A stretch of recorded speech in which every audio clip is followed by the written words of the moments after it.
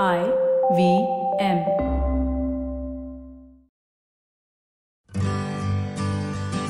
Hi, I'm Utsav, a behavior researcher by training and a slow traveler by passion. Postcards from Nowhere is a travel podcast where I condense a decade of travel experiences and explore not just the where, but also the why and how to travel. My stories emerged from slow traveling the less explored parts of the world: Bosnia and Herzegovina, Armenia, Uzbekistan, and even China. At the end of each story, I give practical tips and new ideas about how to travel better. This week, I take you to the volcanoes of Indonesia and how we are altering the way our skies are going to look in the future. In August of 2016, I dragged my massively unfit self on the steep inclines of Mount Ijen, located in the eastern part of the island of Java in Indonesia. But Mount Ijen is no ordinary volcano. In fact, it is one of the world's most unusual. That's because instead of producing the usual red lava and black smoke, its underground activities result in bright blue flames rising up into the air. It is a sight to behold, and I highly recommend you Google the images. By the way, the bright blue flames are seen when the volcano's sulfuric gases come in contact with the air at a temperature of 360 degrees. The Ijen volcano has some of the highest levels of sulfur in the world, and long exposures are known to cause lung damage. Getting to Ijen isn't easy either. The trek starts at about 2 in the night, and one passes through noxious sulfur fumes on the way to the summit. Sounds like a very unpleasant trek, right? But Ijen attracts thousands of climbers each year and is very much of the tourist trail. And I too hopped 2 volcanoes in my 1-week short trip. But about 400 kilometers away, in the Lesser Sunda Islands of Indonesia, lies Mount Tambora. Tambora, unfortunately, does not elicit the kind of interest Ijen does.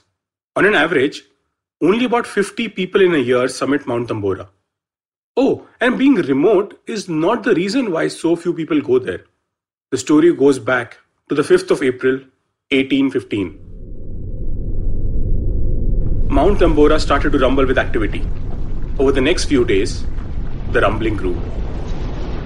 On April 10th, 1815, it began to spew liquid rocks from deep beneath the Earth's crust. It was one of the most powerful eruptions in recorded history. The volcano's effect on the planet's climate was so drastic that global temperatures dropped for nearly a decade. It spewed so much ash and aerosols into the atmosphere that the sky darkened and the sun was blocked from view.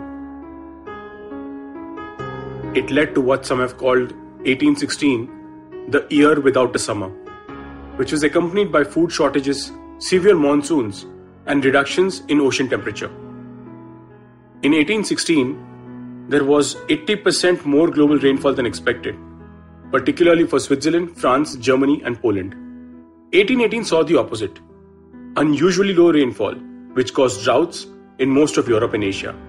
While 10,000 people died as a direct result of the eruption, another 60,000 died due to indirect causes such as starvation and disease. All the ash and other particulates in the atmosphere led to a reddening of skies at twilight.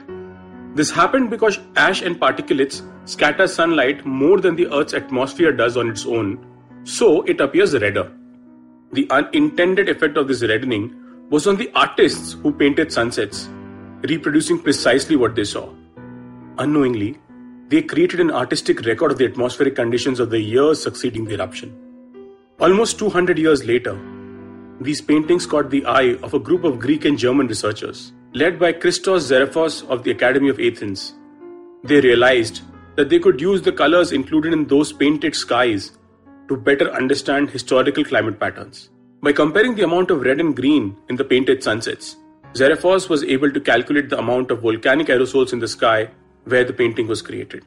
To demonstrate that the depiction of sunsets in paintings actually reflected an environmental reality, Xeriphos created a measurement called aerosol optical depth, which was derived from the ratio of red and green pigments along the horizon in the paintings he examined.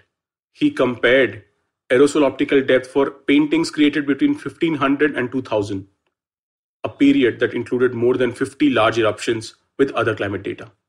He validated his findings by data from Greenland's ice cores.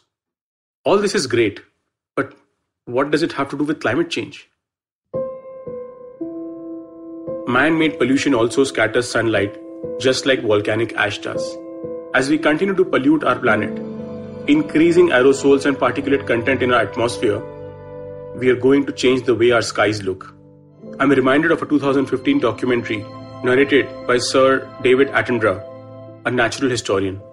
The documentary tracks the evolution of flight in animals. It was titled Conquest of the Skies. Fast forwarding a few decades, we may see another conquest of the skies, one which may not be worth celebrating.